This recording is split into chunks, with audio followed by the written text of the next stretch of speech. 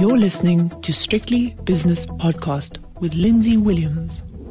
JSE has closed its doors, thank goodness, for another day, so it's time for the 5 o'clock shadow. And as it's a Thursday, it's the double-headed Dream Team edition with Viv Govender from Rand Swiss, award-winning, and David Shapiro, also award-winning, from Sasfin Securities. Horrible day, Viv, but before we get to the market action, let's talk about the Fed and the BOE, Bank of England, and the South African Reserve Bank. On hold, on hold, on hold, but still the market doesn't like the tone of their post-on hold rhetoric, do they? No, they don't. And because the tone is going to be on hold for now and raising next. The hope had been a little while ago that we'd seen the last of the rate hikes. And unfortunately, now we've seen a little bit of a bounce up in terms of inflation in the US especially. And I think some fears about oil prices. I mean, the oil price is up significantly over the last few months. And the rand is because that's going to affect us in South Africa as well. That we are seeing inflation not quite dying out just yet. And I think that's the real feeling in the market at the moment. Yes, I think it is. And David, I've always had this argument with economists because I still can't actually find a reason for it. And both of you, I want you to consider what I'm going to say now. If the oil price demand is inelastic, I mean, you two both have motor cars, I would have thought. I know David does. He's got a fancy little Mini Cooper or something. Viv, I don't know what you've got, but you've probably got a car. If the price goes up from, whatever it is to something else, 10% in a couple of months, you still have to fill up and take your kids to school, and you still have to go to meetings and that sort of thing. So that takes money out of your pocket, and therefore you can't spend that money on other things. So therefore demand is diminished. So surely it means that there's less demand in the system and therefore less upward pressure on prices. I don't know who wants to answer my rather childish analysis there. Maybe you, Viv, to start with, because you're the academic here. Yeah, look, I mean, when it comes to oil, I mean, there's a reason that you have OPEC. It's because if it wasn't for that, manipulating the market, you'll find oil prices fluctuating quite dramatically. Because, like you said, the demand is what it is, and it's going to go up or down. And the price of petrol doesn't really basically affect it that much. And so OPEC kind of maintains some stability in the market from that point of view. But of course, because it's a monopoly, they want to keep the prices higher than they should be, and that's one of the reasons that we're seeing things in a bit of an issue right now. I don't think it'll last. I think this year, apparently, the US is producing the most oil and gas it's ever done. And I think that, some of the fears around Biden around oil have been a bit overblown. That being said, we are seeing demand increasing in places like India, etc., that are going to be a huge source of demand going forward. And if it wasn't for the fact that the Indians were taking Russian oil and were taking and sort of looking at the global oil market, we would see oil prices, $20 higher than here. Because it's the fact that they're breaking the sanctions to take Russian oil is kind of what's saving the market at the moment. Okay, David, Viv put his politician hat on there and didn't answer the question I was asking. In other words, does a higher oil price actually reduce demand in other sectors of the economy? And maybe you could take off your politician hat and give me the answer I was looking for. Yeah, remember, oil becomes a big part cost input. It's not only filling up your car, but it also means the boats that go out to catch fish, the truck that delivers your parcel, whatever it is. Yeah, so true. I think there is it's quite widespread, but I don't think it's as big as it used to be, and I don't think it globally has as much impact as it used to have. But but still, it is a worry. I've been trying to go through the numbers here. I went through the governor's speech, and I don't know where this is going. To be honest, just listening to Powell, and Lindsay, I did have a dilemma. I've got to tell you something. Please do. Powell started at 8:00, and that was in the middle of the Real Madrid game. Real Madrid against Union Berlin. Yeah. Yeah, so I was kind of, should I watch Real Madrid? Oh, it's easy decision. No, but the point, listening to Powell, I just found a very confused man. I could not get any coherency out of what he was saying, and at the end, and I didn't read any reports. I said the only reason he's gone where he's gone is that he couldn't answer what lies ahead. Therefore, the easiest option, the default option, is to say we're going to keep rates longer, higher for longer.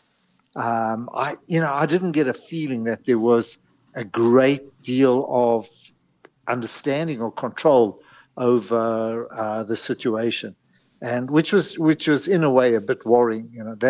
So I thought the default option, the easiest way, is oh no, we'll only start reducing or down in 2025.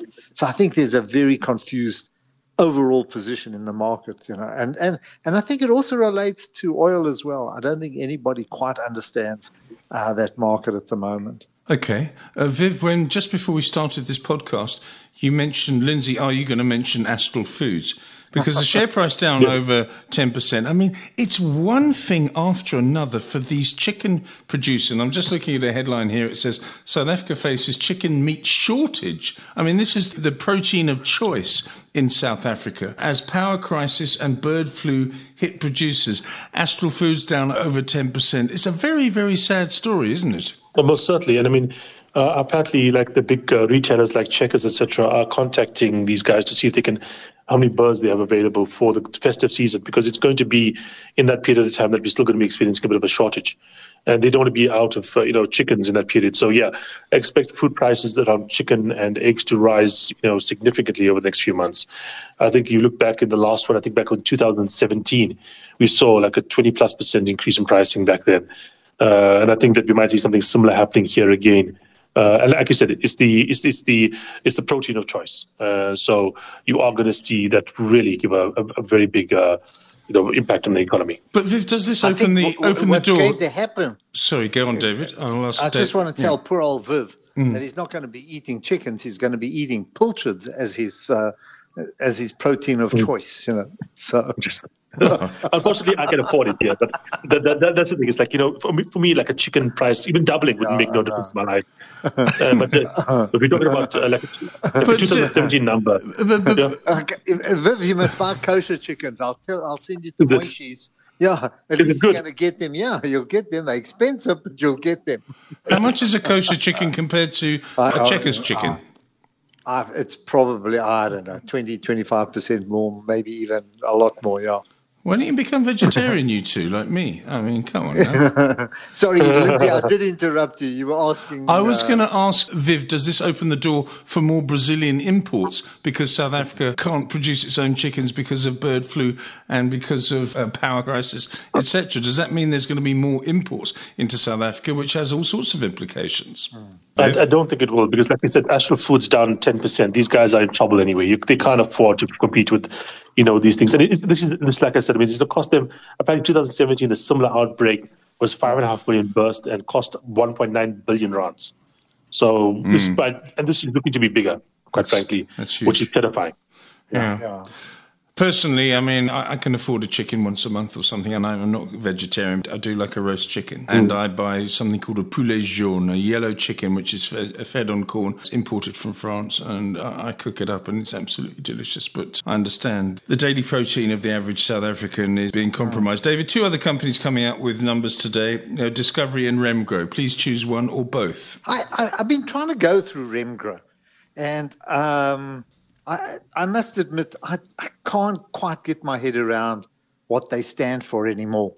Meaning that, it's just a potpourri. It's just a whole selection of different businesses. And from my point of view, it doesn't really give me any kind of feeling that I used to get in the past. So this is a company I have to own. If you look at the intrinsic value, they put an intrinsic value. Their valuation is, I had it here around about, I've got so many numbers here. Intrinsic value 248.47 a share, which is well down, like 36% down on the share price of about 158. And historically, what is the discount in this particular case? It's been the same, between 15 to. This is the highest I've seen it, but this is their valuation. So this is the highest I've seen to their intrinsic value. Generally, it's been in the region of 15 to 25%. But I think, at this point, it's significantly down on that level. So you can go ask Viv there, but I mean, there's a lot of, they've got Mediclinic, Heineken, RCL Foods, Sequala Foods, Outsurance, They've got the fiber businesses, Air Products, Total Energy, and then they've got a portfolio of First Rand, Discovery, and Momentum shares and that. So, is there anything that you really want to hold in there? And if you do, why don't you do it yourself? Viv, is there a future for companies like Remgro? Or do people just say, okay, it was fine in the day, 20, 30 years ago, whenever it was formed, but with this discount, and there's so much noise about discount when it comes to process and NASPERS, etc., isn't it time to stop this sort of thing? Viv, do we have this kind of structure overseas anywhere? Yeah, look, I mean, I think you do have these kind of things, but generally what happens is when the big guy in charge that put everything together either retires or passes away, normal asset managers are going to come in and split it up because the discount, like David said, is just too large. It doesn't make sense. There's no value add here. So you will find that, either when he decides, your 100% decides that he's like had enough of things or basically, passes on or whatever, you will find that this will break up. This is the kind of thing that's created by, individual like magnets kind of guys, not something that's designed by some kind of fundamental, market reasoning. Okay, I was discussing this morning. Yes, and the difference between this company and say, and I was referring to Bidvest because I saw they did a deal yesterday, which I quite liked. The Australian deal. Bidvest is going. Yes, I like where Bidvest is going. It's always been a good company. I've always been a supporter, and even when they split from Bidcorp. And the point I was making when Joffy was running it, or even Lindsay Ralphs, they add value to the underlying businesses. In other words, they're operating those businesses they oversee those businesses, they oversee the success. These are operating businesses within the group structure. Whereas here, I can't see anything in it. Okay, we hold some Mediclinic, we hold some Heineken, we hold some RSL Foods, but there's no real added value, or there's nothing really that they're putting there. That they developed, admittedly, Johan Rupert, admittedly, he developed Richemont, which he then, grew it unbundled. The same thing with, if you go to the history of British American tobacco, but there's nothing here that I say, okay, there's some future. I can't get hold of it in any other way. I want to buy Remgro. I don't. But do they have unlisted entities as well? Because I lost track of Remgro because I find it rather tedious. Do they have unlisted? I mean, didn't they used to have Total, or was that something that was it's that still another there, company? Total Energies. Yeah, they've got Wispico, Air Products. They're decent little businesses, but they're not big enough. They haven't grown those in any magnificent way that they're major contributors. So they're very small in the overall sense of it. Anyway, I just find it. I think we saw the same with PSG. They eventually reached a level where they couldn't add value anymore. There was nothing there to hold on to or to grow. They couldn't find anything, and they just kind of split it up. So I don't know. I don't know what the future is. Why I'm going is that we've had. You get a lot of managers who look at the discount and think it's a juicy way to get into a market. Well, I hate to inform them that discount's never going to close. Well, it hasn't closed for so many years. And the other thing, Viv, is that the management fees they charge, I don't know what they are. I don't look at the results. David will be looking at them overnight, I'm sure, although there was a few football matches tonight to distract him. But the management fees must be quite juicy, I would have thought. Viv? Yeah, I mean, this is the general thing we've seen here. We talked about this again with the process NASPER situation, where that's just been a drain on shareholder value for the last decade plus. In fact, since effectively that Tencent acquisition, it has not benefited shareholders much to have that management team around. In fact, it actually cost their money. So yeah, I do think that these kind of structures, like I said, it's driven by individuals. And David did mention the fact that there's been some examples here where you had an increase in value come through, but I don't think the overall portfolio really benefits from it. Okay, just on that NASPERS process story, I don't know if you listened to the interview. I think it was with Alec Hogg and Pete Viljoen. And Pete Viljoen, obviously a deep value investor and very, very opinionated and a clever fella. Deep value investor. He said that he reckons that having Bob van Dijk there and the people around him has cost shareholders 40%. Maybe that's a little bit excessive, David. No, he's probably right. I think Pitt loves to look at these things, and he's probably put valuations around it. And I'd support what he says. I didn't go into the detail that Pitt went, but I used to watch it just as an outsider, and always bothered by what's being added. There's nothing that excites me about process and ISPIS. I don't want a food delivery service or a classifieds or you name it. What else they do? An education company or a fintech company, which are very small in size and not really doing anything spectacular. They might, after a few years, finally break even. But so what? Where they're going? Where these companies going to be in a few years' time? And in the meantime, the cost of actually funding Mr. van Dijk's lifestyle, I think, has cost us an enormous amount. And all the transactions that took place, the fees that were paid to advisors, are just crazy. If you really want to waste money, give it to me. I don't charge anything. My fees are pretty low. I live modestly, and or Viv, Viv will buy you a portfolio of shares. You don't have to sweat. Yeah, exactly. Okay. I mean, fees, I think we got paid about over 1.2 billion since he's been appointed CEO in less than 10 years. Over 1.2 billion. That's what it cost. I think there was one year when he was paid $1 billion bonus. I mean, not just over 10 years, Viv.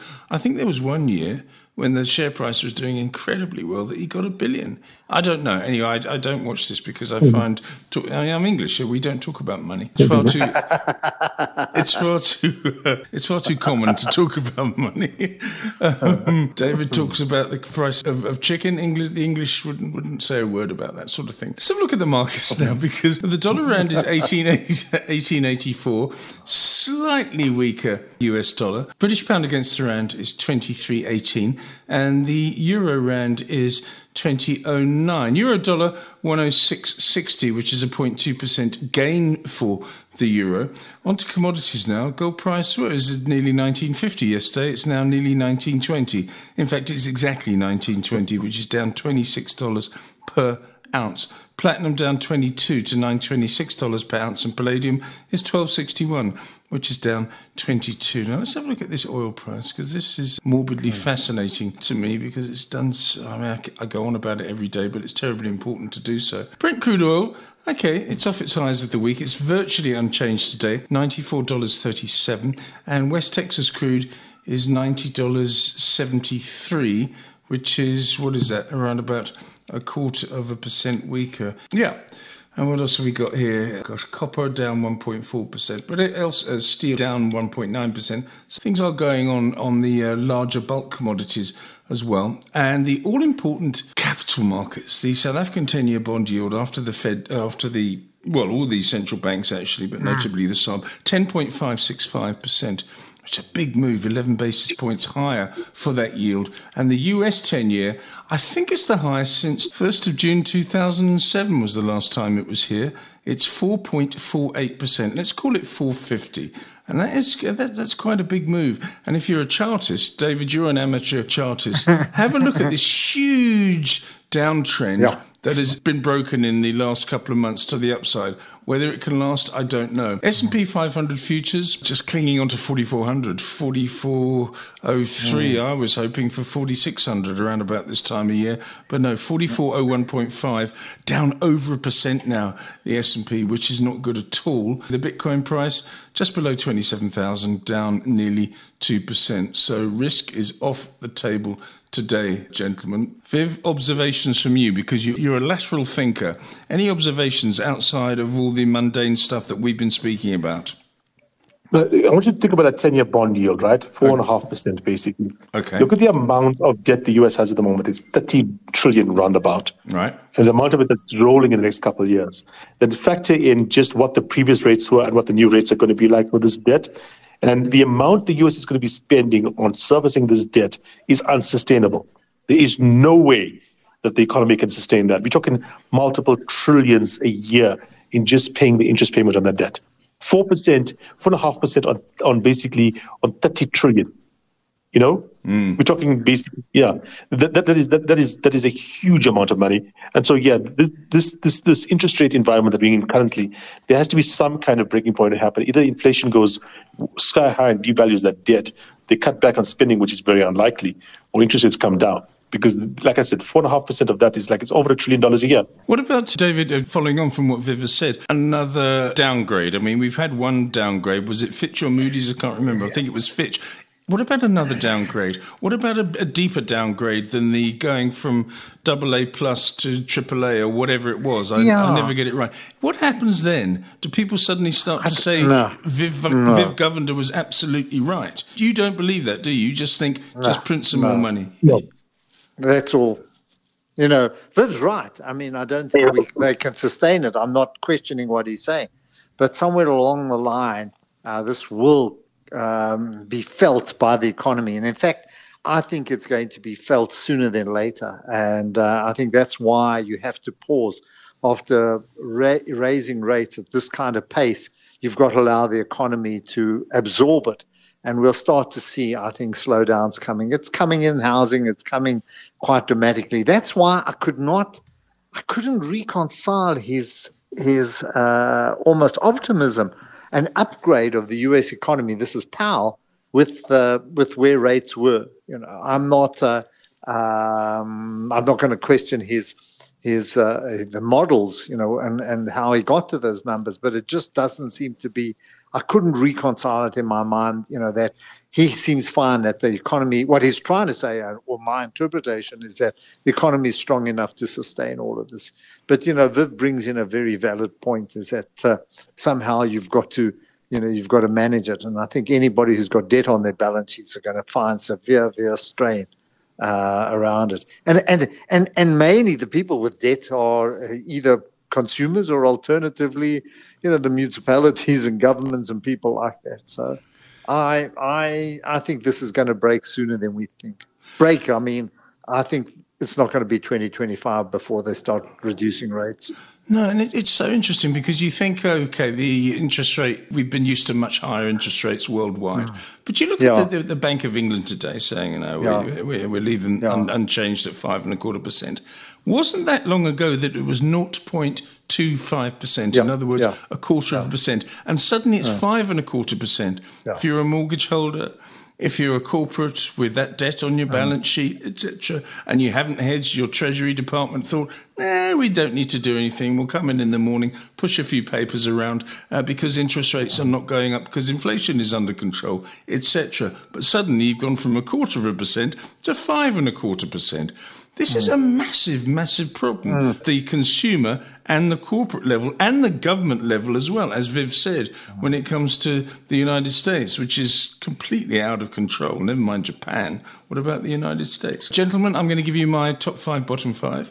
Pepcore up 1.2%, Investec PLC 1.1% higher, Remgro, we spoke about that, up nearly 1%, Omnia up 0.9%, Shaftesbury 0.8% higher for Shaftesbury. On the downside, there must be a stiff story here with Anglo Platinum down 5.5%. No, is this the real thing? Down 5.5%. Oh, okay. No, this is a real thing. They paid their dividend a month ago. Okay. These are the shares that were roaring. Where are we now? Thursday, I think Monday, Tuesday, and last week. This is what happens. 690 for Anglo American Platinum. What a sad story that is. What destruction of wealth there's been over the last couple of years. Karoo down 5.25%, Naspers down 5.1%, African Rainbow Minerals down 4.5%, and Kumba Iron Ore down 4.4%. David, you're going to have to give us. You've got the onerous and rather painful task of giving us the closing JSE indices. Horrible day. Horrible. Yeah, I make it about a 6-1. For every gainer. I'm talking about the heavy caps, the big caps. About one gainer for every 6 losers. But the all share ended down 2.12% at 73238. So that makes us kind of almost 0.5% up, I think, for the year. That's in rand terms. Resources took most of the punishment, down 2.9%. This is a resource 10. Both. In fact, the broader resource index also around about there. Then banks came under a bit of pressure. Financials, the banks index was down 1.6%. Financials down. The broader financial index down about 2%. And then and the industrial 25 down about 2.25% as well. So all across the board, everything was down, as you mentioned. So nothing escaped, nothing escaped the markdown. That's the markets, that's what we lived through. Value traded, please. This is interesting. Trade was quite big, and I don't know where we now in September. I don't know whether this was September the 21st. Isn't it some sort of solstice today? September the 21st? 23rd. Autumn 23rd. solstice? No? Yeah, I was having an argument with my wife. She said it's the 23rd. That's nothing new. And she gave me the exact time somewhere in the morning of the 23rd, which is Saturday morning, yeah. But anyway, value trader was 39, almost 40 million. No, billion you mean. Oh, we're now September. Sorry, billion. We are September, so I don't know whether this is a futures trade. I'm not a futures trader, whether this has anything to do with a closeout. Viv has kept quiet. You must know about this, Viv. He must know, Claire. I used to be much more when I was doing the futures trading back in the day, but I've actually lost track of that myself. Yeah, but quite possibly, it is. I mean, it's in September. Yeah, it is the second to last week of September. Yeah, you should be this time. Exactly right. Well spotted, because it's March, June, September, December. Yeah. Okay, exactly right. Okay, well spotted, everybody. Thank you very much. Hopefully next Thursday things will be slightly rosier than today, because it has been really, really bleak, and the central banks, although they didn't raise rates, their rhetoric was rather dampening. David Shapiro is from Sasfin Securities, and Viv Govender is from Rand Swiss, and that was the 5 o'clock shadow. The views and opinions expressed in these podcasts are those of Lindsay Williams and various contributors, and do not reflect the policy, position, or opinion of any other agency, organisation, employer, or company associated with strictlybusinesspodcast.com. Assumptions made on the analyses are not reflective of the position of any other entity other than the speaker or the author. And since we are critically thinking human beings, these views are always subject to change, revision, and rethinking at any time. Please do not hold us to them in perpetuity.